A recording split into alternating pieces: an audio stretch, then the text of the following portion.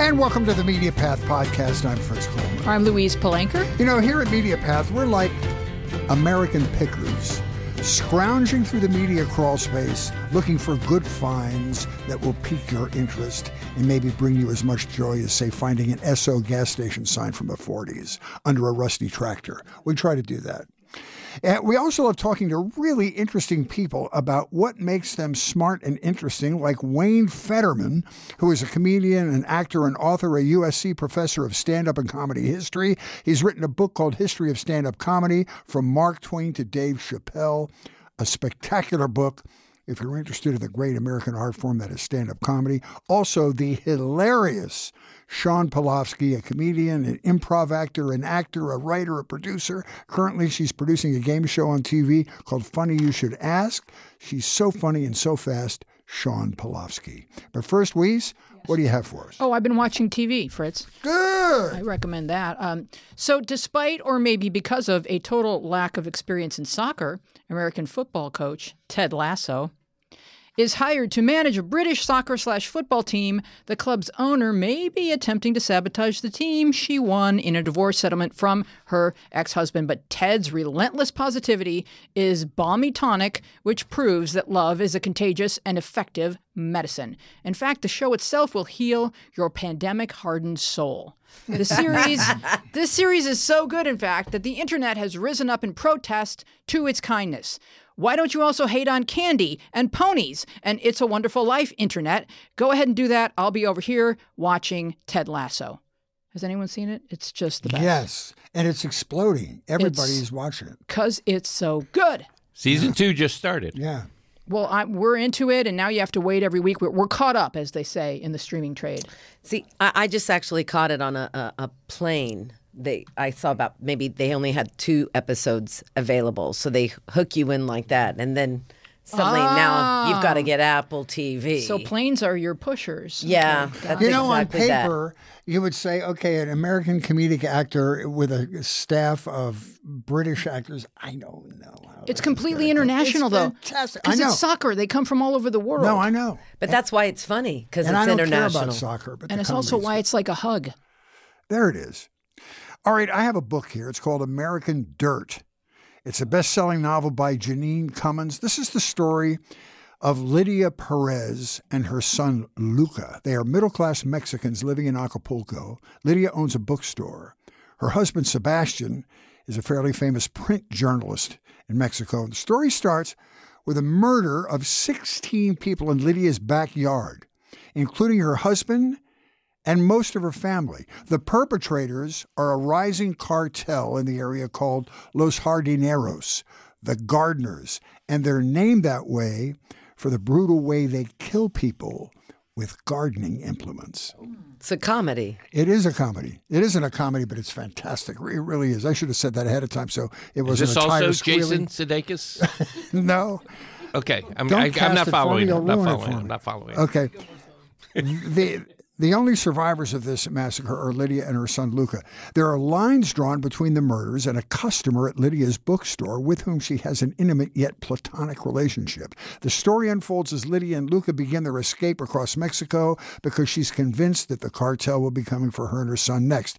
It's the story of Mexican cartels, the constant fear expressed by citizens of Mexico because of the cartels. It's about illegal immigration. It's, over the last several years, one of the main topics of political conversation. It's really good. And we've talked about immigration on our side of the border a lot for the last 4 years. Well, this is the reverse. It got glowing reviews by Oprah Winfrey and Stephen King. It's been optioned for a movie by the same people that did The Mule with Clint Eastwood. It's a really controversial book. Some Latinx writers and critics think it's an anglicized cartoon about the immigration world, except Cummins even had part of her book tour canceled because of the threats to her safety. I found it to be a gripping read, and for somebody who doesn't know anything about that life, it was a great exposure into this dark world that Mexicans live with every day. I think that maybe the controversy is that the author is white and that she begins her book like it's a cozy... She's half Puerto Rican, though. But she begins her book like it's a cozy mystery. Yeah. And then... Did you read it? No, But from what you were telling, as soon as a bookstore is involved and garden implements, then Yeah. Well, see. part of the I fell criticism asleep. was that it misrepresents who the migrants are, because this is a middle-class Mexican family, and they have good money.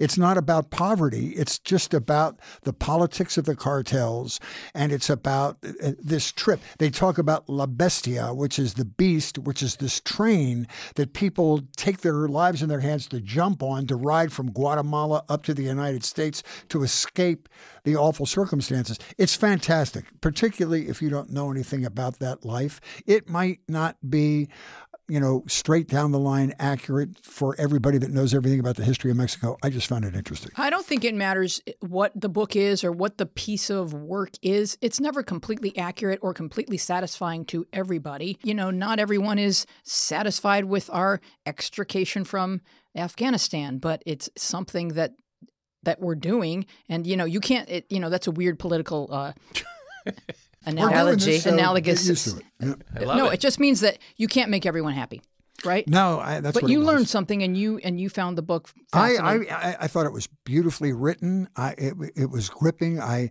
love the relationship between the mother and the son, and the tension of these people trying to get across Mexico was something that I hadn't considered before, and that goes on every day. It's the caravan they said was coming up to take us over, Yes, so it was good. And now we have the tension of people trying to leave Afghanistan. Billions of stories are going to come out of that, I'm quite sure. I think it's my turn to tell Go. about something. Okay, so let's see, what should I? All right, here we go. So there's this book called The History of Stand-Up from Mark Twain to Dave Chappelle by Wayne Fetterman. The History of Stand-Up chronicles the evolution of this American art form, from its earliest pre-vaudeville practitioners like Artemus Ward and Mark Twain to the present-day comedians of HBO and Netflix like Sean Polofsky. Drawing on his acclaimed History of Stand-Up podcast and popular university lectures, veteran comedian and adjunct USC professor Wayne Fetterman guides us on this fascinating journey. Wayne is a wonderful writer, and this book reads like a story told by a wise and fascinating friend. I devoured it. I'm a history nerd, and the history of the topics about which I am most obsessed is especially delightful to me. Thank you for this book, Wayne. Wow. It's great. Don't talk till we ridiculous. give you your proper introduction. Yeah. We're going to build toward the I'm dramatic- But sorry. there's a podcast and a book, and it was Yeah. fun to read the book first and then listen to the podcast where he plays excerpts. It's like it's not like some kind of like low rent show like ours where people are just, yakking. He's got elements, and you can hear some of the comedians and some of the shows that he's talking about. I just heard him on with Larry Wilmore, who's not as much of a comedy historian as you are, but he's as enthusiastic about the art form. And it was so much fun to listen to you guys heighten each other's, energy about you. Like, you can't talk yet. No, we have to compliment the crap out of you, and then you can come in and all right. And contest it. That All right, here's one that's sort of, it's like being an adjunct professor. It's between defunct and adjacent. Is that what adjunct means? Oh, okay, Kenneth. Yes. But he was part of one of these HBO or CNN documentaries, which I just love. I think some of the best work on CNN, other than their breaking news coverage, is the documentary series like The History of Movies, History of TV, History of Late Night, which Wayne makes an appearance on, and this one, The History of Sitcoms. I love this. It's an 8-part series starting with the development of the sitcom of the 50s to the present. There are 180 interviews with known and loved sitcom folks, Norman Lear and Tina Fey and Tracy Morgan and Lisa Kudrow, Jason Alexander and Ted Danson and Jimmy Walker, lots of people. It puts the sitcom into historical context, which is kind of what Wayne's book does about stand-up. It shows us what the sitcoms of a certain era say about American culture during that same era and what happens to the sitcom writing when the culture shifts. There are episodes about sex in the sitcom, friends in the sitcom, families in the sitcom, the workplace in the sitcom. The last episode is aired on CNN, but it's streaming now on CNN Go. If you missed it, I highly recommend it. Yeah, that sounds awesome. So now we're going to, you guys, maybe you want to go take a smoke break. We're going to talk about The Bachelor in Paradise. Well, the Bachelor franchise in general, I think that Sean and I are maybe students of this genre. Students. We'll call it reality dating. You may call it reality lust. You may call it whatever you wish. You may leave the room and wait until it's over. You could hide under the couch. There's lots of options, but why would you? it's absolutely enchanting and captivating to watch people either pretend to fall in love. Are they pretending to fall in love, Sean, or are they falling? They're falling in love. Okay. You're not buying this, Wheezy? We're all invested. How many years? Do you know The Bachelor has been on 20 years? 20. But how do you get someone to fall so deeply in love that they throw a cake into a fire? Well, That's passion. first of all, isn't she Latina, that girl? Marina. Is that what we're talking about? She was like Miss Puerto Rico. She's beautiful. She's stunning. So you're saying she's fire. I'd say she's a fiery woman. I mean, right. she's a full-fledged, beautiful, fiery woman. And so she feels passionate about the guy that she's with. And when she told White, and now I'm... So you should back it up a moment because they're fighting over a guy. Well, no, first of all, we're talking about Bachelor in Paradise, which is very important to know. There are two different types of segments of The Bachelor. There's The Bachelor, and there's also The Bachelorette. So where there's one bachelor, there's one bachelorette, and then there's 30-something people that all fight to be with this one person. And then the producers got really, really smart, and they started something that's even better than The Bachelor and The Bachelorette, and it's Bachelor in Paradise, where they take previous Bachelor and Bachelorette contestants that didn't quite make the cut or got kicked off the first night. Nobody wanted them. They never got a rose. And then they take them and they put them on an island in Puerto Vallarta, which is literally maybe a 20-minute boat ride from the main island. So you too can go to this place and interrupt the whole filming, which I tried. So not ashamed to say that out loud. And it's so fun to see all these people all fall in love. And people really have gotten married off these series, not just The Bachelor and The Bachelorette. And yes, not all of them work, but a lot of them have. And Bachelor in Paradise has married off quite a few people. People have had babies from it. So it's a thing. People love love. That is international. And if you don't love love, then get out of here, because that's why we watch this. We watch it because it's the same plot every season. As soon as someone looks at the camera and says, Cynthia and I are completely solid. We've fallen in love. Mm-hmm. We're going to leave here with rings on our fingers. The next thing you know, someone's coming down the steps who Cynthia also has a crush on. Yes. So before... And it's the same every season, Sean. And we're just as drawn to it. There's no new plot twists. But you know what? That's because we expect it and we love it and we embrace it. Have you stopped watching? Never. No, never. What I've noticed this year is producers have run out of things to say. So the clips that they give, when they interview some of the people on the island, now this year, everybody has the same. Like they all turn around and they're like, well...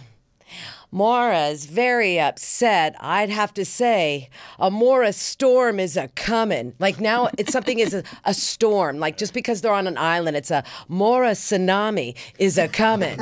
A Maura hurricane. Like that's all, like that's their only bit that they can seem to offer. No, but then they like to have where there's drama or something, someone's going to steal, someone's mad, and then they cut away to like a bird eating a crab. Yeah. Well, the crabs have always been part of Bachelor in Paradise because apparently when you go to this island, which, by the way, they do not sleep on this island overnight in this place. It looks like this big villa with bunk beds and everybody has their own makeup mirror to get ready outside with no air conditioning. So they aren't staying there. I know for a fact that they stay at that place where they always take them to for date nights. Oh. That's where they all stay. So they get to go indoors at the end of the night. Yes, they boat them there and then... Then they take them back to air conditioning. So, Sean, how do you feel about the revolving hosts and the drama with Chris Harrison? Okay. The whole Chris Harrison thing, he shot himself in the foot. So apparently, if you didn't know the drama with this, there was on a previous Bachelor, there was an African-American Bachelor, the first one ever. And it was such a big deal. Oh, my gosh. And this guy was, this big hunk and all the girls were fighting for him. And this one girl that he narrowed it down to that he had chosen, I think they had done some research like right after, I guess he had chosen her. And they had found out that she had attended a what was the party called? Plantation party. Yeah, it was like in the South. Because she probably went to Old Miss and all the freshmen get dolled up in antebellum garb and go to these plantation like sorority, parties. Fraternity. It's all BS. So like that's an okay thing to do. But it's such a cultural thing and you would need to teach the child at age 8, like when you go to college, don't do that. Yeah. Exactly. It's extremely racist. But no, they're never taught that. So they just get dressed up and they go to a ball. all. Yeah, and they don't don't do know that. what they're doing. Don't do that, and the elephant walk. Just Don't You got to do those avoid things. those things. Yeah. You don't know what the elephant walk is? Come on, Wayne. No? Do you, Fritz? Do you? Did I just? Is I think anyone you in make here a know what trunk. I'm talking about? You make a trunk with your hands. No. No. Did I just? Nobody knows what this is. Is it like the walk of shame? No, where you carry it's your high like when heels? fraternities. Wait, is it when you don't forget? No, it's for. Very good. It's with the fraternities. It's a hazing process where guys will take their privates and the other guy has to hold their privates with their hand below and they have to walk around like they're holding an elephant. Anyways, it's an old school thing. I never did the elephant walk because, well, mine's not that big, but it's a whole thing. But And when filmed, it can ruin careers. great. So can we get back to the antebellum party? Yeah. Anyways. So she goes to this antebellum party, and it's confusing because there's two people named Rachel in this story. Yes. So it yeah. it leaked out that there were pictures of her at this, and then either there was those two. There was a whole uproar about this on social media, and so one of the previous bachelorettes, who was the first African American bachelorette, was interviewing Chris Harrison. It was on It was on a major. I can't remember which TV show it was, and she'd asked him how he felt about that, and he actually defended Rachel, the girl in the pictures, and just said, "Come on, it was 2018 when this happened," and it was like, screech. So he was mansplaining and race-splaining, and it was not a good look. And he knew that she was the one that Matt picked, so he's just trying to rewrite her story so that it's palatable, but it wasn't going down. No, it did, and it did not bode well. Therefore, he is no longer the host of Bachelor Nation, and Bachelor Nation lost their shit. They were not happy about it, and yet, what was even crazier, here comes Bachelor in Paradise, and you always look forward to seeing Chris Harrison, and now they replaced him. First, it starts off with David Spade, and I'm just going to say right now, no one should be putting David Spade amongst a bunch of 20-something-year-old women. I was so worried for them. I do feel like, yeah, I definitely. Good for David Spade, though. It's good for David Spade. There was a total, and I'm not going to lie, I felt when Demi came out, this girl has been on previous Bachelor in Paradise, and she's kind of always the troublemaker. Well, on her oldest day, she may look 14. She looks about 15. And David Spade's face lit up like a tree, like a Christmas tree. And it was uncomfortable. It was almost uncomfortable. Yeah, he And was extremely hello, pleased Debbie. to see her. Yeah. Yeah, she looked like a pork chop to David Spade. So I was like, we got to get Demi out of here. We got to protect her. So they have revolving hosts. So the next week it's Lance Bass, so she's safe. Which, I was happy She's gonna be about, okay. right? We love our Lance. Yeah, I mean, no one's going to be uncomfortable with Lance Bass. He's going to sit down with everybody, and he can have a one-on-one with the girls, and that's you feel comfortable Who about else are that. going to be? I guess they're rotating the host. So who else is coming? It looks like Wink Martindale is the next one. Just came over the wire. definitely, The wire. definitely. Because that's the technology they have on this beach. They have a wire. Have a wire. Just came over the wire. Yeah, it's definitely Wink Martindale. So we recommend The Bachelor in Paradise if you love love and if you love crabs crawling across beaches. It's got it all. And it's drama, and they know how to light the fire. They do. And you buy it And throw a cake into it. My husband is Latino, and he and I we love. This is why I married this man. We can watch any of these reality love shows all day long. I don't care what it is, but Bachelor in Paradise, you got to be invested. You watch with your husband. No, he does not really enjoy this type of programming. He likes things exploding and people being tortured, and he plays it very loud. Have you not seen Fauda? So, yeah, he likes things yeah. But we both like Ted Lasso. We find things that we watch together. Yeah. But I can't get, I'm obsessed with Big Brother. And I'll tell him the plots of Big Brother, and he finds that really intriguing, but he doesn't really want to sit there and watch it. makes Yeah. him kind of gag. I can get my husband into any reality TV show except any of the Real Housewives. That's when he shuts down. Once in a while, he'll Gets peek his homicidal head. like I do. Yeah. And I just want to go through the television Yeah. and start slapping. And Yeah, I can't. Those people create drama out of nothing. There's no contest. No one wins. So I'm not invested. So, Fritz, I think you should introduce Wayne. I can't He, wait to he hear was what on the Wayne has first to say. season of The Bachelorette. All right, our guest was actually interviewed. We were talking about the history of whatever shows on CNN. And he was interviewed in the one that aired in May called The History of Late Night on CNN. He's an adjunct professor of stand-up comedy and comedy history at USC. That's the University of Southern California Fight here on. in the United States. A comedian, an actor, and author who wrote The History of Stand-Up, which we will discuss. He wrote also, and this is interesting because I don't know anything about basketball. He wrote a book about Pistol Pete Maravich, who was an iconic NBA player. He's a writer, a comedy historian, a musician. He went to NYU, studied acting with Stella Adler. This dude, he's way overqualified to be on this podcast. I mean, he had a hurry up. one-person show in New York City. Wow. He started comedy in the New York clubs, came to LA in the late 80s, did The Tonight Show, did a half-hour special on Comedy Central, played Larry Sanders' brother on The Larry Sanders Show. He's done films, he's done commercials, and he's going to reenact a couple of them for us. Yep. In 2009, he went to New York to help launch Late Night with Jimmy Fallon. He was Fallon's first head monologue writer. Written for the Golden Globes, the SAG Awards, the DGA Awards. And here's a show I can't wait to talk about. He produced, along with Judd Apatow, the Zen Diaries of Gary Shandling on HBO. And in March, dropped his book called The History of Stand-Up Comedy from Mark Twain to Dave Chappelle, Wayne Fetterman. Yay. That was incredible. Thank you. Now, Thank we you. don't have any more time, but, be sure to read it. So before, I just want to say that I was so affected by the Gary Shandling documentary.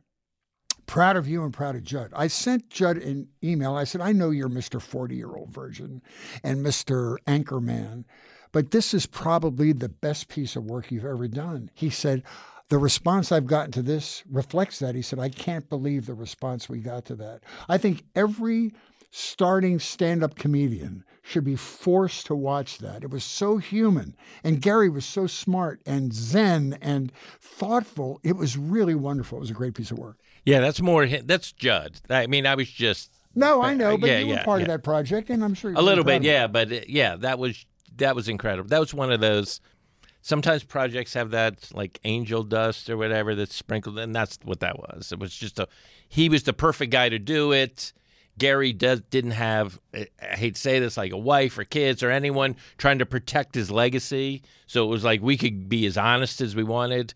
And I was just thrilled to be part of it. Thank you. But you did have his writing. He had his diaries. Oh, yeah. These things that look like hieroglyphics. I remember he used to go to the clubs and bring that Yeah, with the you saw that, legal right? paper, Yeah. and he'd have the same one over his whole stand-up career, true. and nobody could read it but him. It was all. It was very scribbly. Very scribbly. Anyway, that was a great piece of. Did you know Gary?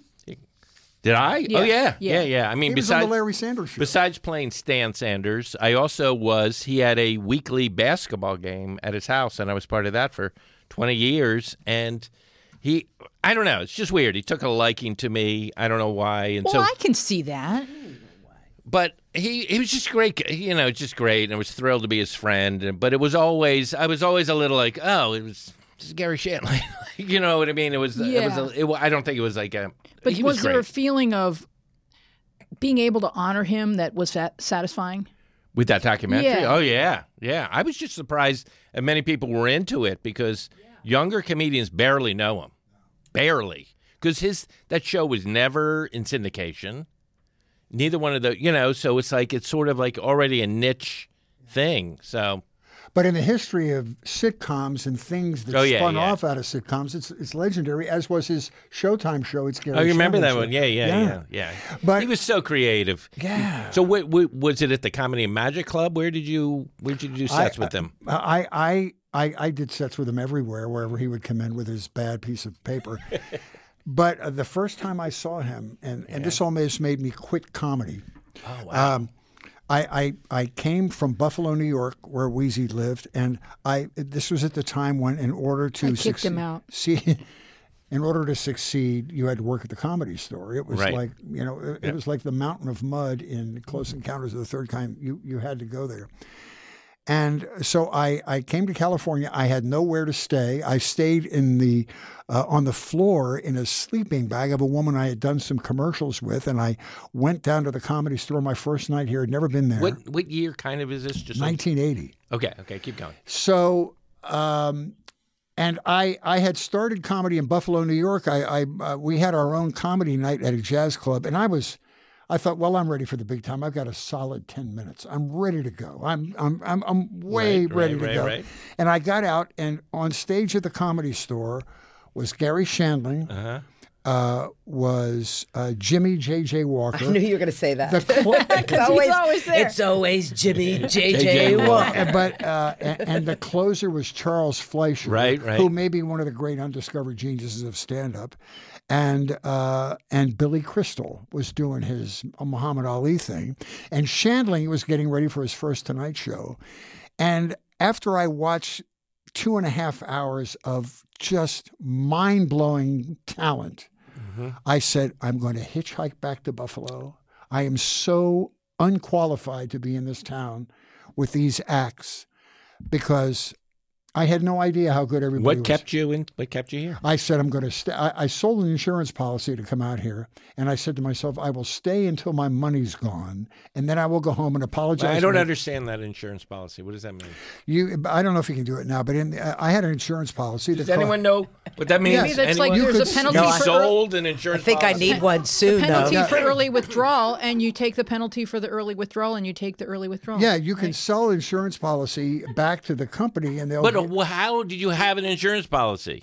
Well, because I was trying to be conscientious about being a human, and I wanted to insure myself. And if I died, then who was going to smart. Who was going to be the beneficiary? I don't know. Yeah, this is the important I'm part of the sorry story. I left you off the Friend list. Is that Pete. what you're driving at? That I didn't. Did you have a No, family? Yes. I'm not the one interrogating you okay. about the insurance policy. Yes, you are. It's No, wait. but the way you said it was like if you said I sold my pickup truck that I grew up with that came to live a dream, I'd be like, okay, I understand that. I sold an insurance policy. I don't know if one of those term insurance things. So if you don't go through the whole term, Was it a life you could insurance? sell it. Yes, life I insurance. got it. It was only worth like $7,000. Which is a bad reflection on the quality of my life, but. But I sold just the love insurance it. I'm fascinated and I came. by So it. I got out here, Yeah. and I thought with your 7,000 insurance money. Listen to that's what it was, and I thought to myself, $7,000, I'll be able to live for a year on Didn't seven. know, And I got out to California, and I lived a month with $7,000. The first and last in an apartment, and then food. I was broke, so I got out here, and I went to the Comedy Store, and Shandling was on stage. And he hadn't done Tonight shows yet, so I wasn't aware of his skill. He was a great writer, and he just sucked the life out of me. I felt so unqualified to be out here.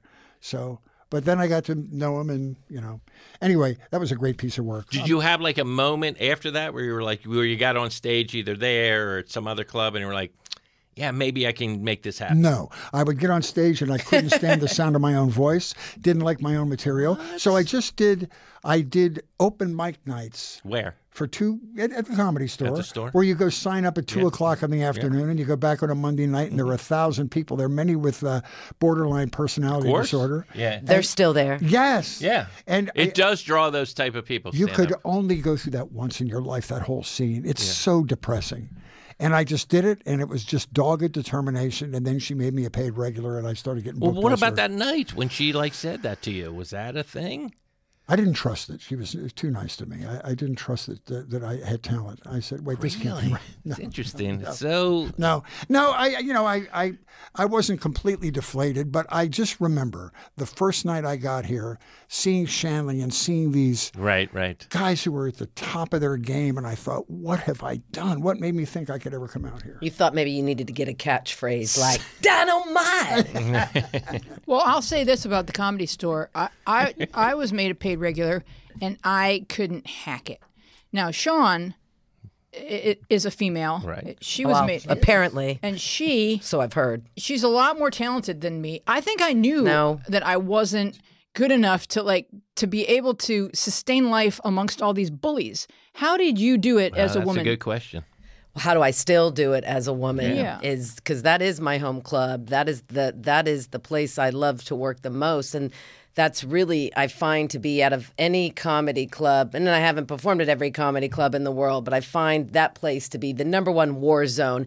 And if you can't get good in there, then you can't get good anywhere. And that's what happened to me. So I'm not any good at stand-up comedy. But I was fortunate. I didn't You got have caught in some bad sexual politics in there. I think that, well, Sean can speak to this because there's a type of woman that can own her space on stage and know that she deserves it and that she's earned it. And I'm not her. I'm more of a writer, kind of a mellow, I'm like Wayne, but they don't go after Wayne because he's a man. Right. So if a woman is like that and you're not sleeping with someone, you're just taking up their stage time and not giving them anything that they want, and they're horrible. That's what I experienced. But No, Sean I'm is sure strong. it was. The way you describe it is a war zone. Did you have that same experience? Honestly, I started doing some shows, some outside shows in the belly room, and I got recommended by someone to showcase in front of Mitzi Shore. I was very lucky. I never did the open mic nights at the Comedy Store. I showcased, not only did I not showcase at the Los Angeles Comedy Store, and usually when you're showcasing there, as we've all know, usually Mitzi is sitting in the back in this one chair. And what happens is when you get up there to do 3 minutes on stage on a Sunday night to showcase for her, other comedians come out like roaches to cock block you to keep you from getting past. And so I had been witness to that. I had seen it. And I was lucky enough that at the time when I came on, Mitzi was looking for more women to put in the belly room to get the energy back because the Comedy Store's haunted. And when that room was right and not possessed, it had a bunch of women in it. So she was trying to bring a women's show back in there. Women scare away ghosts. Yes, it's exactly. proven. You know it. And so, especially Jewish women, we scare the shit out of them. So I got to showcase in La Jolla. Right. And I got to do One of the first road clubs in the history of stand-up. It's Yes. in your book with a I condominium Yes. that was not yet Well, I'm not talking about that club, but yes, that coated was one in of the body first, fluids. Yes, Yeah. that's one of the first. Yeah, and La so Jolla. I was fortunate. I got to showcase the La Jolla Comedy Store. I didn't get 3 minutes. I got 10. And then I went on stage. Your entire act. 10 Yeah. minutes. No, seriously. that's 10 it. minutes, and I was told if she likes you. And her she'll- daughter was running the La Jolla Comedy Store at the time. Yeah, right? I didn't see her there that night. It was just Mitzi in the back. The room was half filled. It was quiet. Oh, she was down there. I brought some friends. Yeah, and after you were done, people told me she'll either pull you aside or she will ignore you. Just move on. And so I was done with my 10 minutes, and then I came towards the back, and she called me over. And because I did like a Barbara Streisand impression or whatever, and she pulled me aside and she goes, "Barbara, you're very funny. Call in Monday." And that was it. And so that's how, so I was lucky enough to, surpass anything that, most people went through Right. trying to get into the Comedy Store. Okay, so tell one joke from the night you got passed, and then Wayne, you tell one joke from the night you got passed. Oh, God. I know, I'm trying to think too. While you're thinking, Yeah. do you think Mitzi was biased against female comics for the first part of the history of the Comedy Store? I tried to get Elaine Boozler to talk about this, and she wouldn't talk about it. Is that because of the documentary you watched, or No, is that just because it in was from general my what personal you experience. felt? All But the didn't women she were- create the belly room specifically? Yeah, for girl, but that seems so Yeah, that like to separate the women. Like, yeah, and she would never Oh, give apartheid. anybody What about that?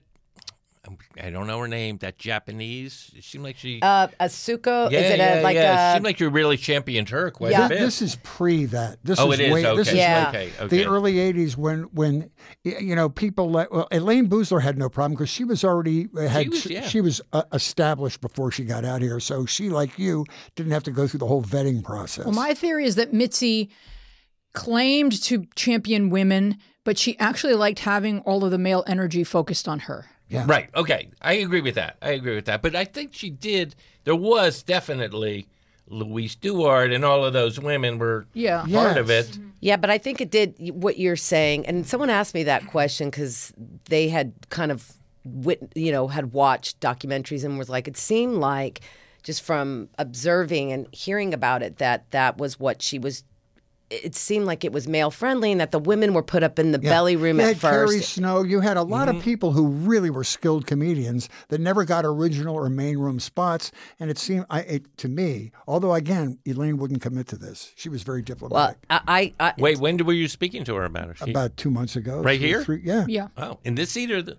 Well, She was over on there on Zoom. Zoom. Oh, okay. She didn't want to leave her house. I She's can like, understand. she's like, I'm afraid to leave my house. 2 weeks later, she's in Europe on Facebook. I guess she got over that. You couldn't come over to a pandemic. podcast, but Poor you can go to Elaine. Italy. Anyway. Yeah, Okay, no, well, I it mean, doesn't matter. I'm very grateful. If it wasn't for Mitzi Shore, I wouldn't be here Right, today. right. I wouldn't be working in this business. She was the one that gave me the chance, that gave me the platform. It was male comedy owners that really weren't seeing it, that weren't giving me that opportunity. And it was Mitzi that really mentored me. And to this day, I mean, I am one of the very few people, and she used to live down the street from me. And so I would go and visit her, and Jeff Scott, who may rest in peace, who was the piano player of the Comedy Store for 25 years, the Shores let Jeff and I see her like probably about 4 days before she passed. Oh, wow. And so we came in and we sat down with her, and she couldn't really speak. She couldn't speak at the time, but she was there and present, and she could still listen and hear. And so I sat down with her and just kind of spilled my guts with everything that I wanted to say to her. And then I would answer as her, answer you back can do like, her, you do her well. Barbara, are you done yet? I'm hungry. You're going on and on. I don't care anymore, And I'm like, oh, Mitzi, it's funny that you're thinking that. But No, I appreciate, listen, you had to work there. And when you got passed to be a paid regular at the store, it was like graduating from college. Now, for me, she well- would put my name on the list, and the men wouldn't type it up. Yeah. They would erase my name I and know, not but tell when me you- that I had a spot, and then God. Mitzi would think that I was a no-show. When It you was. first got passed, it was a point of pride, though. It was, but I just couldn't. I could not tough it out. It was okay. making me worse as a comedian. It was deflating my confidence. it's definitely a very dark place. you and I think you if didn't you work can at the store survive much, it. right, Wayne? No, you, I was you were more of the an improv guy. Yeah. Yeah, that's right. That was my. But when I got out here, which was a little later in like '87, there was like a division. Like you were either working at the Couldn't improv work or the both. store. And they would have spies to see who was doing spots. Yeah, at and I both didn't want to places. be part of any of that, so I just was just like, he's putting me up. I'll just do this. Yeah. So I mean, I've done spots those over the years, but you never passed me, or I only she met never her. passed you? I only met her a couple times. Yeah. Okay, so Oh, yeah. she didn't pass Seinfeld either. So Right. don't forget about Right. that. Yeah. Well, it took her a while to pass Gary Shandling. Wasn't it like 9 showcases? Yeah. But look, that club is amazing. But can we go back to Elaine Boozler a little bit? Because I write about her in the book. Yeah. Because she was so important as a comedian, and especially the way, she started. She was a waitress at the Improv in New York, and there was other Andy Kaufman, and not only liked her, but was like, I think you could do this. And then so I don't know, and I don't know if you know this, like those specials, she did like 5 specials for Showtime in And like a paid for them 3-year herself. period or Yeah. something. She had to pay for him herself. Yeah. She had a boyfriend at the time who believed in her, but then they changed. The one on the ship.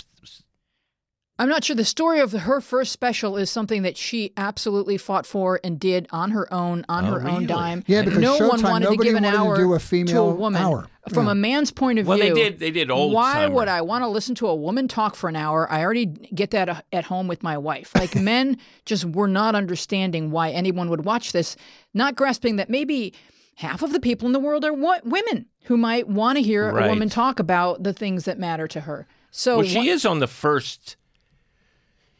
young comedian special. Yes. It wasn't called Yes. Young Comedians. It was called Freddie Prinze and Friends. Yeah. She's the only female on that. So Had her special aired by no, then? that's 76. Oh, okay. Wow. That's way early. Yeah. They were going to call it Freddie Prinze and One Lady. And yeah, So Pig I have a Lady question and for Jeff. you, Wayne. About Yes, anything. It's one of the first thesis of your book. Like at the very Yes. beginning of your book, you say that comedy doesn't age well. That's true. But that current comedian stand up doesn't age well. Right, that Yeah. stand up doesn't age well. But that current comedians are tremendously influenced by those they follow. So aged comedy is an inside taste? No. I'm saying comedian style is influenced by comedians you see. So you're Right. like, oh, I see Shanley doing this. I want to adapt that. I don't know if there was any comedians you saw that influenced you or your yeah. style or like how you I wanted think to all do the it. New York guys, the comic strip and the catch guys, Mm-hmm. like Paul Reiser, Larry Miller, and Seinfeld, all studied Robert Klein. This is a perfect example. That's a perfect. Yeah. But is it the jokes themselves that No. No, it's delivery. Which It's part? it's the New no, York but which cadence. part doesn't age well? Which part? The topics. Stand up. Yeah, the topics. In other words, topics. yeah. Oh, all of it. And the topics, the style, and especially the jargon. Mm-hmm. Like just how you're saying a joke can immediately age you, and you're like, oh, they can smell it. I remember when I started the comic strip, like those Catskill guys would come down, and they were just like, well, they're not even getting this vibe at all. And I'm sure in the Catskills, they're like, oh, these guys at the comic strip or, a Catch a Rising Star don't know what they're doing. So it's always like in this evolving story. That's why so many older comedians that were named Jack, there was a lot of them named Jackie and Hecky and Checky and you know what I mean? They all had a specific kind of style. rhythm. And that, as soon as Robert Klein came along and Carlin, It was more suddenly the jazz that's- rhythm. that seemed different. Yeah. Even, let's talk about Lenny Bruce. Okay. Even if you listen to Lenny Bruce, it's hard to even get in because he's like this kind of hipster, bebop beat guy using a lot of jazz and throws in Yiddishism. So it's even hard to even get into kind of what he's sort of doing.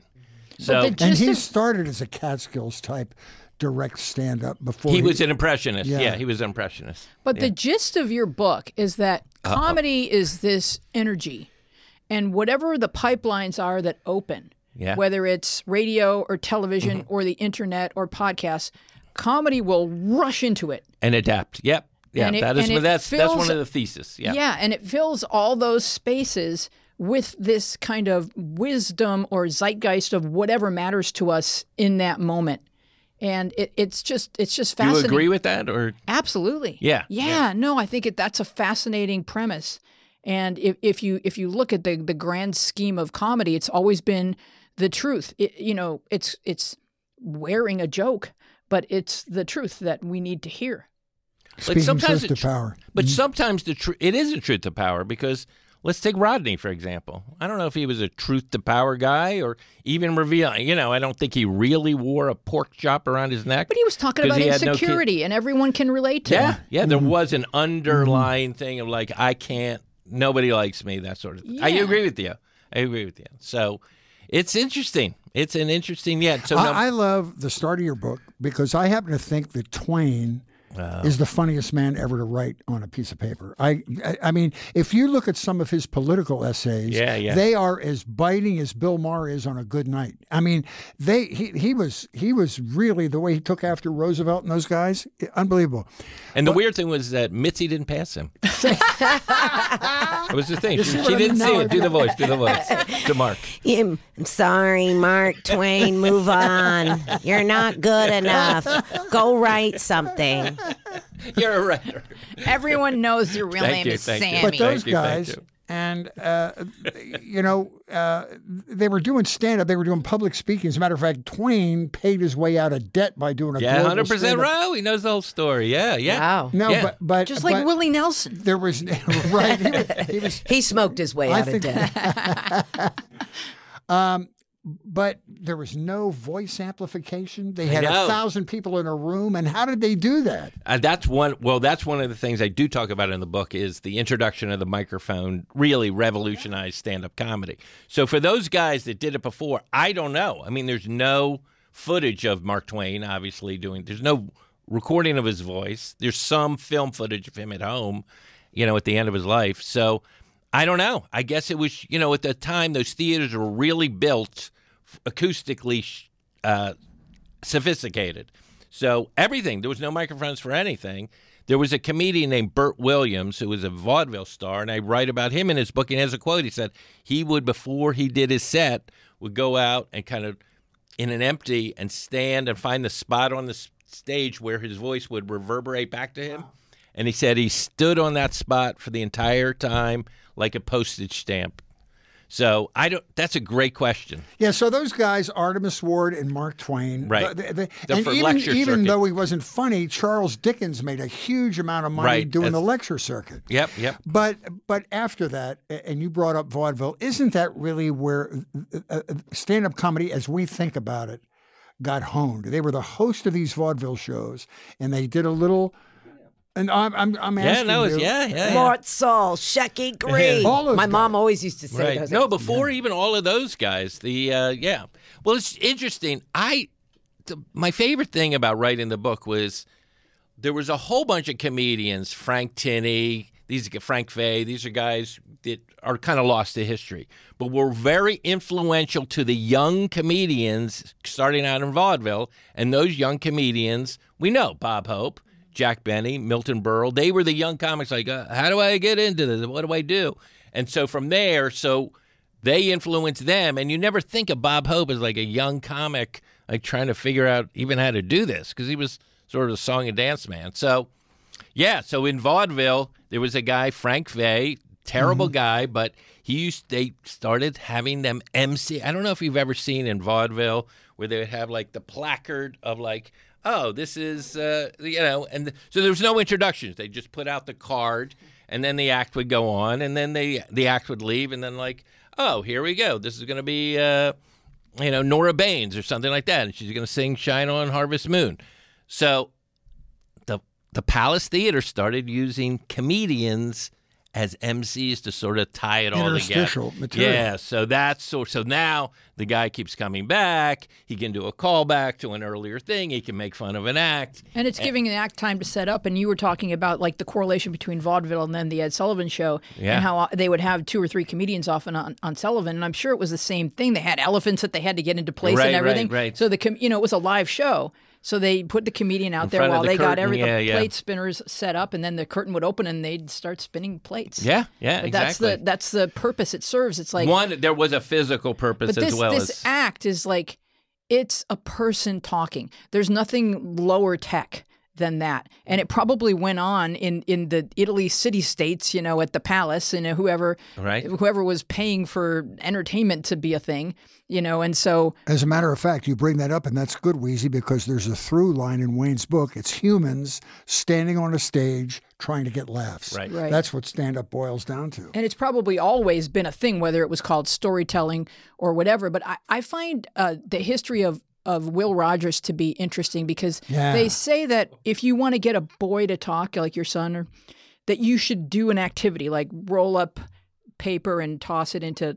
the wastebasket, do something. Don't just sit in front of him. He's not going to talk unless you're taking a walk or driving or doing a thing. And so Will Rogers starts out spinning a rope. Yep. And then I think somehow that activity makes it easier for him to communicate, because I think men historically have a difficult time communicating. But if you don't say. if they're doing something. Well, I don't know if I'm going to push back on that a little bit, because I don't know about the kid stuff. Because I'm not usually trying to get 5-year-olds to talk to me. But as a rule, I don't know what world you're living in where you're trying to get. But and it just seems like men have been orating and talking. Now they call it mansplaining as long as I've been alive. And like if I look back in history, there's like guys talking. But from their heart, that's the thing. About feelings. Oh, yeah. I suggest watch Bachelor in Paradise. Okay, I got to learn about this. I got to learn about the difference. I mean, yes, men are explaining what they know, of course. But to say what they really feel or think about something is like a little bit that's what you were saying in your book or your podcast. I can't remember which one, that you found so fascinating watching the comedians was being able to hear what they thought about things, while they told their jokes. Will Rogers is interesting too, and I don't know I don't know if I read this in your book or I saw it somewhere else, Right. but his son said, my father was full of shit because Rogers made his bones speaking in the most common terms to the common man. He was a blue-collar comedian and the aw shucks thing with a hat tilted back. Yeah. But in real life, he was completely the opposite. He played polo. He only hung around with rich people in Malibu. I'm so disappointed to hear this because there is an airport dedicated to him where I'm from in Oklahoma City. Should you name an airport after a guy who dies in a plane crash? But, exactly. But John Denver Airport coming soon. Leonard Skinner runway. but it's the idea of you have to have a hook, and he discovered this hook and he polished that, but it was completely against what he was in real life, which I thought was very interesting. That is interesting. He found a way to market himself. Well, I don't know if that's just like Trump. That was completely different. He did come up. He worked as his a poor, way out of that. Yes, he worked, and when he made money, he was like, "This is what I want to do: is play polo and hang out with." But I think his son, because his son grew up after they had money, right. So he didn't understand So that was part a of his different character. Yeah. No, but Will Rogers is really, really interesting guy. And like you said, started out as a rope guy and then started talking more. And New York audiences loved him. And then he became so huge. He was like the first multimedia comedy star because he did silent movies. Then he did talking movies. Then he did radio. Then he had a newspaper column every day. A daily newspaper column. So you could read about him. And he did stand-up tours. And he did tours where he would talk to people. No TikTok? Yeah, but I know you're making fun of TikTok. It was their version. Yeah. I mean, it is that. So, he had the ear of presidents and everything. He was just like top down. Yeah, I mean, anytime you see, like you said, Bill Maher or Amber Ruffin or anybody doing political comedy, to me, they're all in the shadow of what Will Rogers did in the 1920s and 30s. And so simple. I want to talk for a moment about blackface, because Jesus. Okay. That's all right, how Wayne so started. This didn't work out for Chris Harrison, so tread lightly. And we're all white. Okay, I got it. You sure you want to bring this Answer up? correctly, Wayne Fetterman. Excuse me, I'm balancing on a very thin rope right here. The popularity. I'm like, I'm a Walenda. I'm like, okay, is this really what you want to do?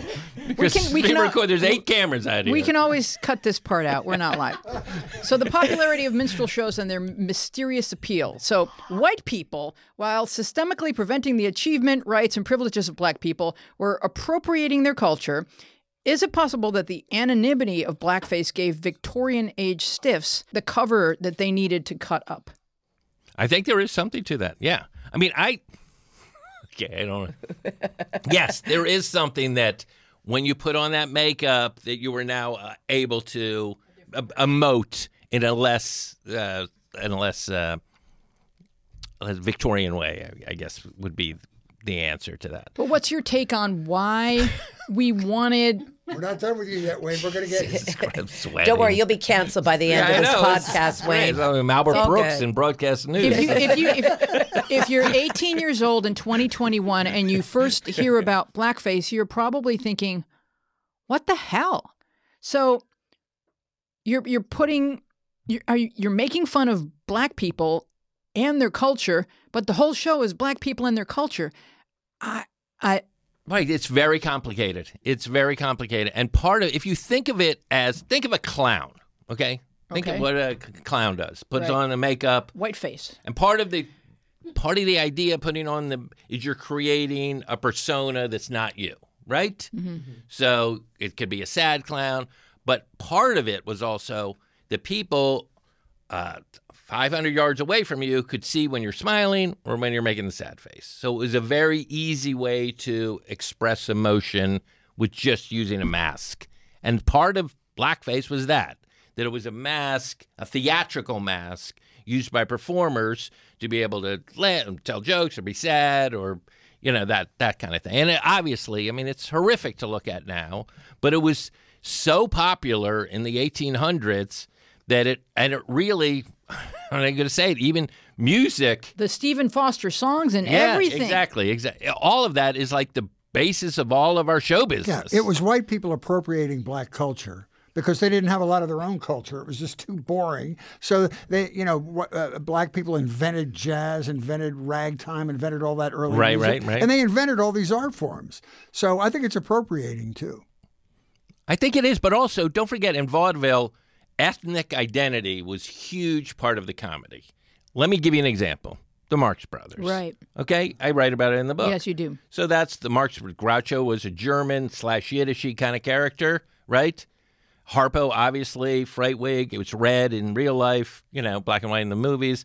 That was an Irish character he created. And Chico, we all know, is Italian, right? So they were already That like, was I thought so he was just interesting. I love cross-dressing. that. I never even considered that. yeah, It was but so good. already, so they were like kind of the end of that thing. But if you look back at, there's a famous comedy team called Weber and Fields, and they were two German guys, and they'd have Irish guys, and they have Scottish guys, and they have blackface, and it was all like it was a really melting pot comedy. So, and show business. Well, because accents are fun. And they And probably yes, had and very... We'll look at All in the Family, like the idea of people using the word malaprops. Is that where you use the wrong word? Mm-hmm. Like that was a big part of early vaudeville. Was like, oh, I'm saying this word wrong because I'm an immigrant, and people are laughing, and you're like, oh, we're making fun of the Irish, we're making fun of the Jewish guys, we're making fun. I mean, that's all kind of went away. But I still, when you were a kid, there was still vestiges of ethnic humor like that. When I remember there was Polish jokes when I was a kid. That was like a style of joke that people would say, even on television. I don't know if you My might not last be. name's Polish. They still say it to me. Really? So, yeah. Yeah, it's really interesting. And I feel like, in a way, blonde jokes are like that, too. It's just like a stereotype where you can hang jokes on. So what have you guys in your careers noticed about things that you had to remove from your act because it wasn't anymore, it just was no longer going to be acceptable? It's about half my act. So Really? Did Lack you have of anything? laughs, I had to edit out. It's not half my act, but there are things now that it's like, especially if you had done something like I used to make fun of, and this was one of my favorite things to do, was when the lead singer of Journey left and they replaced him with, Filipino guy. and this guy Arnie Pineda, I know his name. I know a lot about him because I was He does sound like fascinated. him. It's And this was like probably in the early 2000s when they replaced, and I don't think it really was apparent till a little bit later when they started touring and people saw. And it was just crazy to see him in concert at the Hollywood Bowl, and he doesn't speak a lot. And he and if he says one thing, His you're like, only oh, English yeah. is the lyrics to the Journey songs. Exactly. And so, it's just an observation, and it was fun. And anytime I did this and I did him singing or whatever, it's just, it's still to this day, it's like, Did you do them with like an accent? yeah, I can okay, do, because like I'm honorary Filipino. I think it's my beef fry. She's Filipino. And so I've always embraced the culture and whatnot. So, and I grew up around like her family. And so we would always like do the accent to her mother, whatever. So, but now, me getting up on stage and maybe doing that, I know like for the Filipino audience members, they would just, they loved, like I still feel like I could go to the Philippines with that and everybody would be like, we love it. But now it's just not even something I'm going to bring out because Liberal. I feel like people will be Liberal. like, oh It's too far no, over. like, did she just do a Filipino accent and she can't Right. do that? And, Well, Seinfeld, Interesting. who is probably the least offensive comedian on the planet, when Seinfeld says, I don't do colleges anymore because everybody's too politically correct, I knew we had gone over the border. Yeah. Too much. Yeah, well, there was a reason it went too far. I don't know. Look, we're in the middle of it, so I don't know. But that is a really incredible story. Yeah. Like, so you just know you don't even want to do that because you're afraid. Not really. Like I said, if I think I'm in front of an all Filipino room, you bet I'm going to do that because it's like It's You're just, honoring them, I yeah. know what. But what does that say to you? What does that say to you? That the people that are offended aren't the people that they're being offended for somebody else. I guess, but Right? I think at this moment in time, I have enough material and, Yeah. and I can improvise and work off my feet enough that I don't have to fall back on that. You know, it's already been out there and it's done, and I don't have to always rely on it. It's just something that I always loved when I'm working through an audience and I find someone who's Filipino and I'm like, oh, you know, and there's certain people that they love from their country. Like we love certain people from our country, and that was one of the guys that's really hailed. And They're so, proud of him. Yeah. And they this found is him- the same reason I have not done blackface for 3 years now. Right. I understand. Well, I just cut it out. I don't need it anymore. It offends some people. It's like, all right, that's enough for me. I used to write for Rick Dees, and it was during a time period where our friend Steve Bluestein did a character called Abe from Fairfax. And the people that liked it the best were Jews. I'm Jewish. And then the Anti-Defamation League starts calling up Kiss FM and saying, you know, you can't do Abe from Fairfax, which is, and I would say Abe isn't every Jew. He's a Jew who lives in Fairfax, and he's fictional. So, but yeah, it's like the people from that culture think they most identify with it, and they're the least outraged as long as you're doing it with love. And I think that's the ingredient that needs to be there. You're not. I know, but I know we were talking about love earlier with The Bachelor and The Bachelorette, but I do feel like it's a very nebulous thing to say. It's if you're doing it with love. Like some people could say, "Oh, he's doing it affectionately," and other people could look at the same thing and go like, "Oh, he's taking these people down a notch." Yeah, I don't think anyone was doing blackface with love. Yeah, Rickles got away with it because at the end of the show he said, "You know, I love everybody. I make fun of everybody." Esther, he decimated every. Oh, yeah. When I was on a ship in World War II, there was no color. It's like, okay, John, Yeah. just embrace your act. Just, Yeah. right? We enjoyed it. Okay, so Wayne, we want to hear what jokes you've had to remove within the last. I 5. haven't really, because I'm like, from that Seinfeld mold of like, I don't really do controversial stuff. I don't say the F word on stage. And so, Also in this podcast, I guess not. yeah. So there hasn't really, I'm trying to think if there was one Let's joke. talk about the reason why you do that. Okay? 'Cause Okay, I yeah, think that's yeah. an important part of your book as well. And what cable introduced to the comedy environment. Because I have a beef with Def Comedy Jam. Not that black comedians finally had a way to show their skills, but I just thought they changed the expectations of clubs. So people came to clubs because, you know, all bets are off on cable on those Def Comedy Jam shows. Right. And so if you work without using profanity like I do, you seem tepid to the people in an audience after that. Well, it's hitting from it's a tougher hill to climb, definitely. But I think if your material is smart and good, you can do it. And I always think comedy is, and tell me if you disagree with this, like the best comedians, and I'm not saying I'm one of them, but the best comedians are the comedians that bring you into their world. So you're like, oh, I'm living here, as opposed to, hey, did you know, let me talk about cornflakes, everything we know, everyone's involved with it. It's like, let's go into that. That's why Richard Pryor, and in a way, Def Comedy Jam is an outgrowth of what Pryor did in that movie and those records, where he'd be very explicit with his language. But he never relied on. That's not what made his. Of course. His yes, humanity. That is doesn't. what made him Everyone said that. It was like Pryor created a lot of comedians, a lot of bad. Right. But Pryor, and then Eddie Murphy had a big special called Delirious in 1983, and so out of there, of like, oh, you can say anything, and you can say the MF compound word. I don't know if you used it in your act.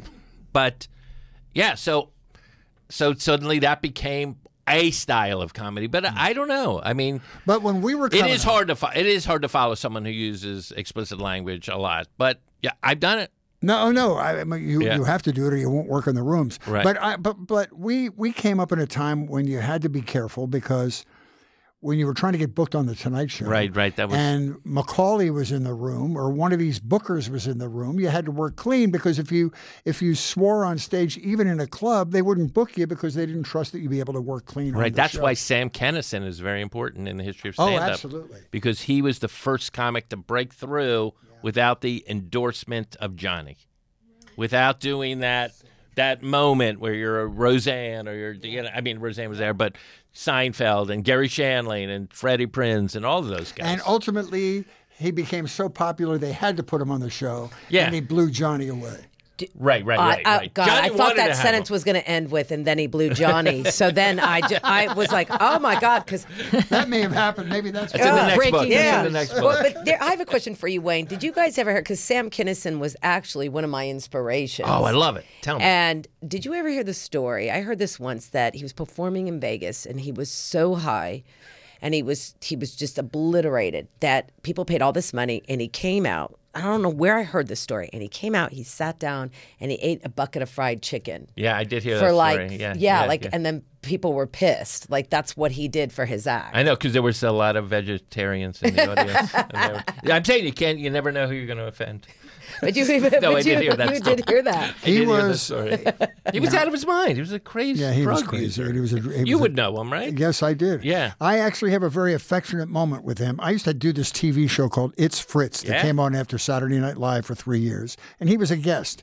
And as a gift, Mitzi used to write the lineup in hand on the paper and hang it on the front door of the Comedy Store. So he had this sheet that was the lineup on this particular night, and on the lineup was Andrew Dice Clay, Howie Mandel, Fritz Coleman, Sam Kinison, and all these other people. And I said, let's arrange everybody as to tax brackets in this thing. But he gave it to me framed, and it was the coolest gift I have in my home now. Interesting. No women. Wow. He was No really- women on that list. Interesting. He was a sad character. Yeah. But nobody knew how to command an audience, and that was all of his fundamentalist Christian, training on stage. Incredible. He was amazing. To Scared this the day, shit in out my of people. opinion, for me, of all people ask me who that was the funniest at that for a very brief period of time before he went crazy. Comedian, because it was so. I agree. It was I agree. so Just powerful. electric, yeah. I agree. And this was the thing. You felt him. Yeah. Earlier you were talking about the emotion Right. as opposed to just the word. You felt Sam Kinison. Yeah, it was the kind of energy where I once loved that he was once interviewed Chris Farley Yeah. for Tommy Boy. I know it wasn't a stand-up or whatever, and watching a guy like that in a movie or on TV, it's like, wow, that guy's funny. But try having him sit right here, right. and you're not supposed to be laughing because you're recording an interview. That was the funniest dude I've ever been in the presence of. You don't Heard have that to about look at him, me. too. You don't have to look at me and say that. That's really. But it was insulting. otherworldly. It was like this otherworldly Anything else? this energy that's emanating. And Sam I get it. He had good energy and he's funny. And Sam had that same intensity. Jesus. It's like this intensity that it's like almost too bright to last. Well, his brother is a fundamentalist preacher too, and he preaches on Facebook now. Oh, he does? Yeah, and I worked for he and his wife because they owned a theater in Upland. They just sold it. Oh, It was yeah, I a know lot where of fun. It was an all. Did you ever work there? No, it's but fun. It's a redone movie theater, and it's really narrow, but it's really long. It's Okay. an odd performance space. But they grew up in that, and I guess their parents were preachers too. So he learned all that rhythm, and there's a science to that. I love to watch these guys on the Trinity Channel or something. Mm-hmm. I can't not watch them because they're as far as commanding a stage and knowing how to manipulate the Right. emotions of an audience. Yeah, they're there's- so good. There's certain cadences, and then there's Yes. certain politicians that have picked up on Oh, those big cadences time. and are And that was Oh, yeah. and are abusing people. Yeah. But I want to before we Go close. to where the food is. Go to where the food. That was Kinnison's funny. I know. Can I just say something real quick? I know Yeah. we're wrapping up, but I tried to play that clip to my students at USC. I'm an adjunct They didn't get professor. it. They thought it was offensive. My That's where we're at. I Right. I know. I played it for my husband's Brazilian, Yeah. and he laughs at the same things I do. I had introduced him actually to Eddie Murphy Delirious. Oh, really? He had Okay. never seen that. He'd only seen him, he's like, oh, I know him from Coming to America. and he just knew him as a character. And he never knew him from SNL, and he never knew him as a stand-up. So when I put Delirious, when we were first dating, and I put Delirious, I said, sit down, watch this. He thought it was the best thing he was like, you're right. This, like, it's still played.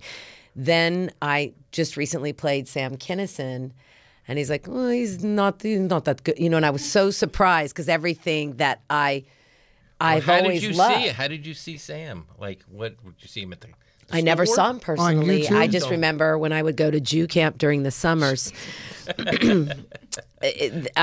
This kid from camp would run in playing his tapes. And so we'd hover around and we would listen to Sam Kinison and we would just laugh. And we thought it was funny. He'd bring in Sam Kinison and then he brought in Dice Man.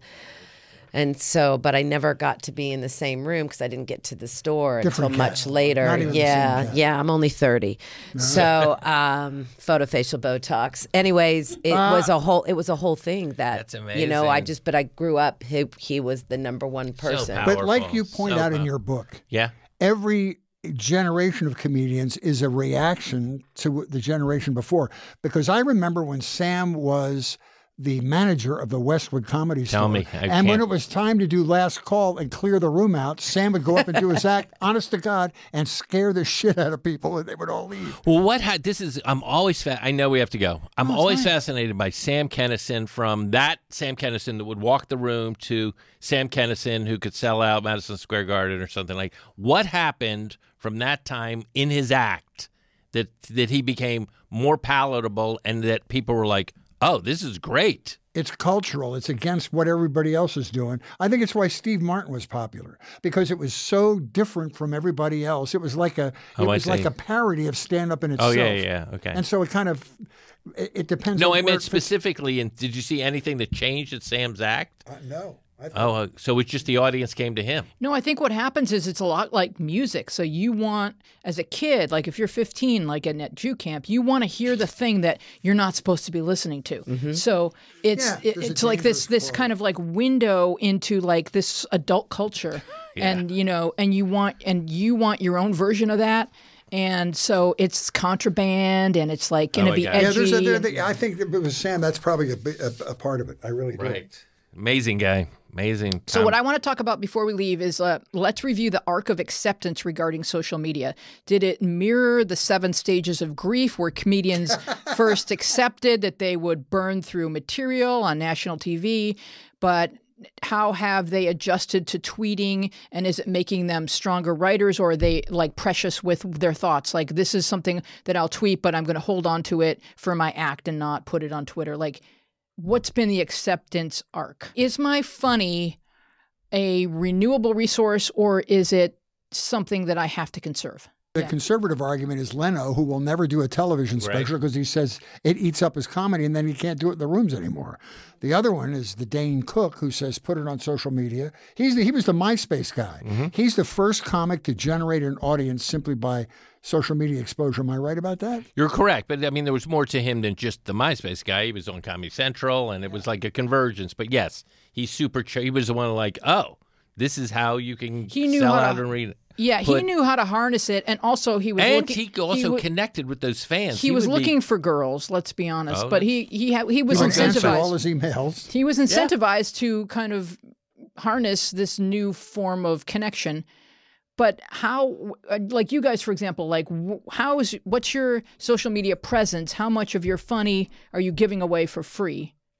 I don't mind putting it all out there. You know, I feel like it's a trial and error. And if you put it out there, it doesn't necessarily mean and if it works, then maybe you try it in the club. And when you try it in person, it's a different presentation. Just because I've put something that fits into 280 characters into one joke doesn't, that's not going to represent my whole act or who I am. And you can also present it differently. I'm, usually more high energy, physical. So if you see a one-liner and personally with like the pandemic, when we had to start doing comedy online, that really is what helped hone. So thank God for social media or Zoom or things like that, because it really honed my writing skills to be in front of something. So when I did go take it live, it kind of transformed itself, if that makes sense. And it keeps you in the public consciousness, even if it's not your funniest stuff. Right. It keeps people thinking about you. So when it's time you go do a date in that town, people say, oh, let's go. I know her, yeah.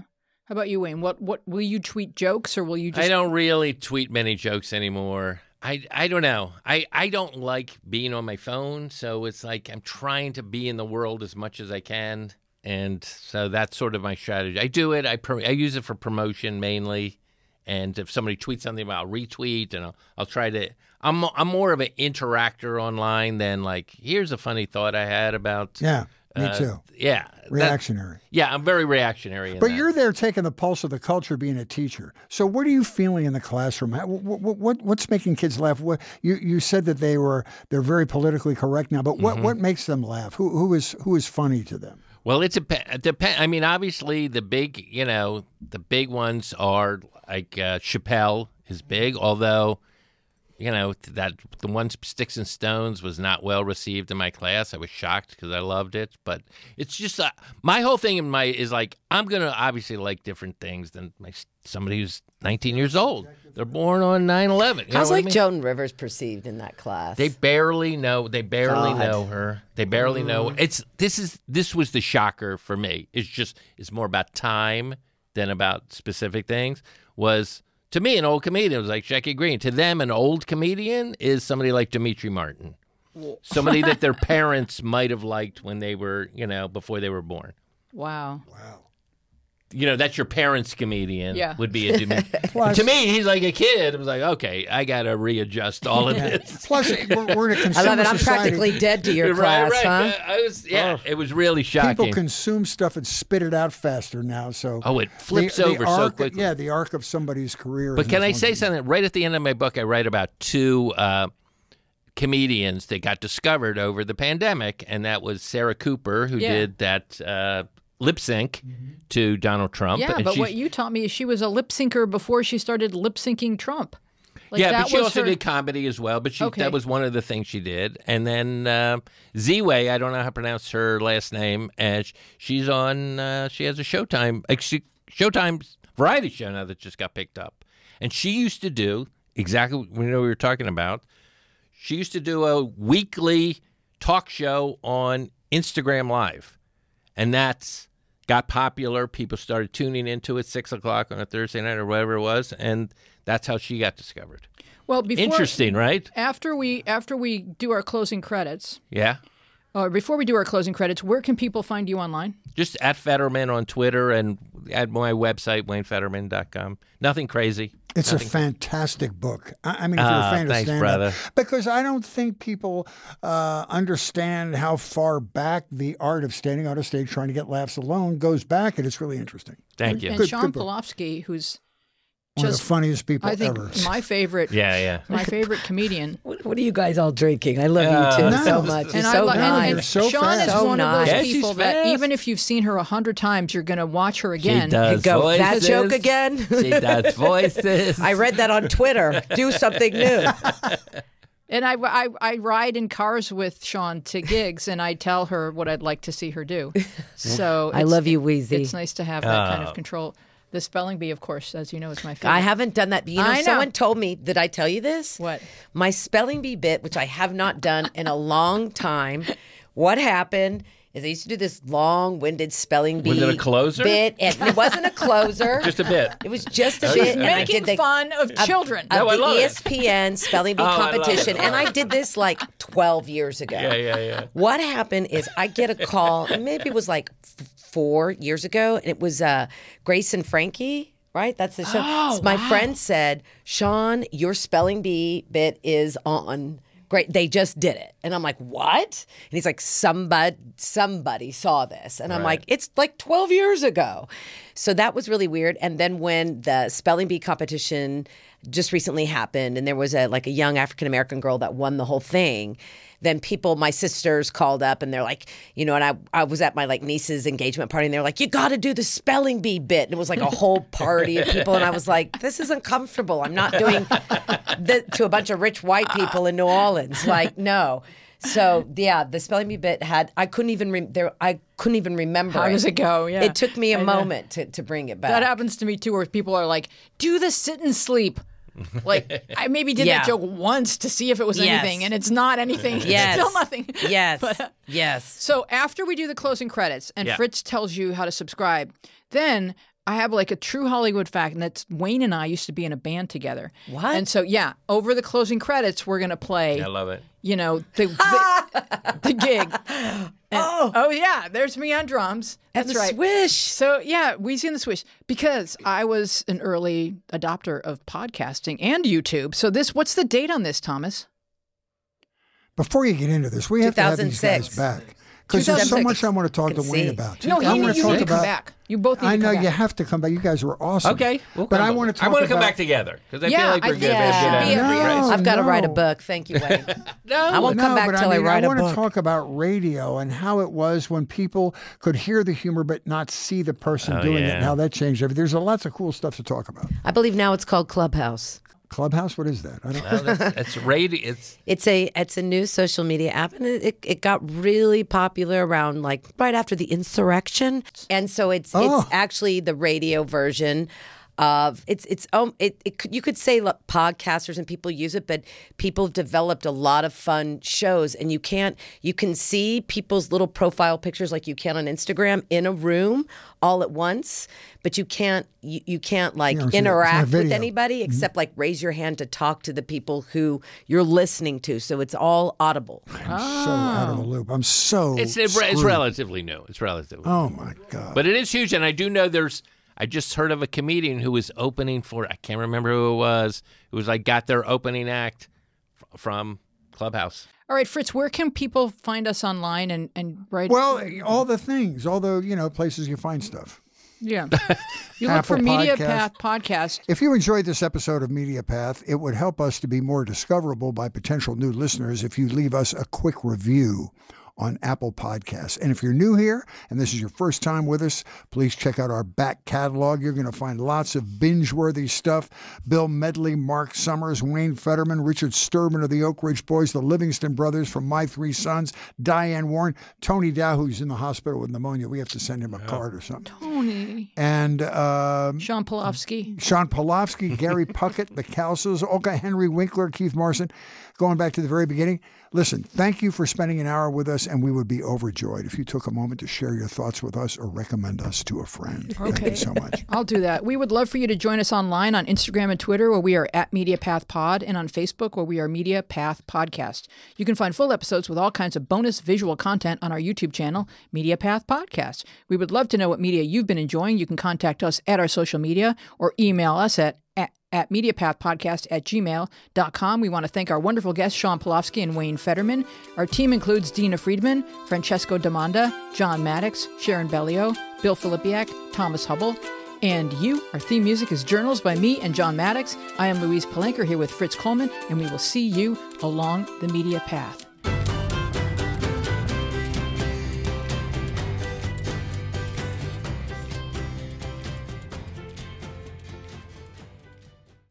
Top. I think it was Christmas. look and the same. We were playing. Do you sleep in an ice This chamber? is 2006. I do. Interesting. Like, doesn't we? Like, it's kind of crazy. You No, guys she look does. the She does. same. She does. Well, Wayne looks the same too. Looks exactly kinda the same. nuts. I'm gray. I'm gray. This is the same room. What you do? You guys? I think you're wearing the same shirt too. You guys look the same. Same room. This room's had many lives. It's had more was lives this than room? Shirley MacLaine. I don't remember that. Well, that was a really old reference right there. Thank you. That is early podcast. It was 2006. That's right at the start of it. Yeah, I just heard a podcast and I went up to Laura Fisher, at an open mic, or as you call them, mics. Right? And I said, "Have you heard a podcast?" And she said, "Yeah, I just heard about it yesterday." And I was like, "Let's do one." She's running a whole company. I know. What company is that called? My manager called me and goes, Laura wants to bring your show. Maximum Fun. Yeah, and I was like, the Swish? The Swish? And she's like, I don't know. And I'm like, the Swish? So nice. podcasting company or what? She works at Maximum Fun, which is a huge like- podcasting company, Oh, good for her. and they have all kinds of original programming. No, That was awesome, guys. Thank you. Thank you. Thank you. Thanks for having us. Thanks for having me. And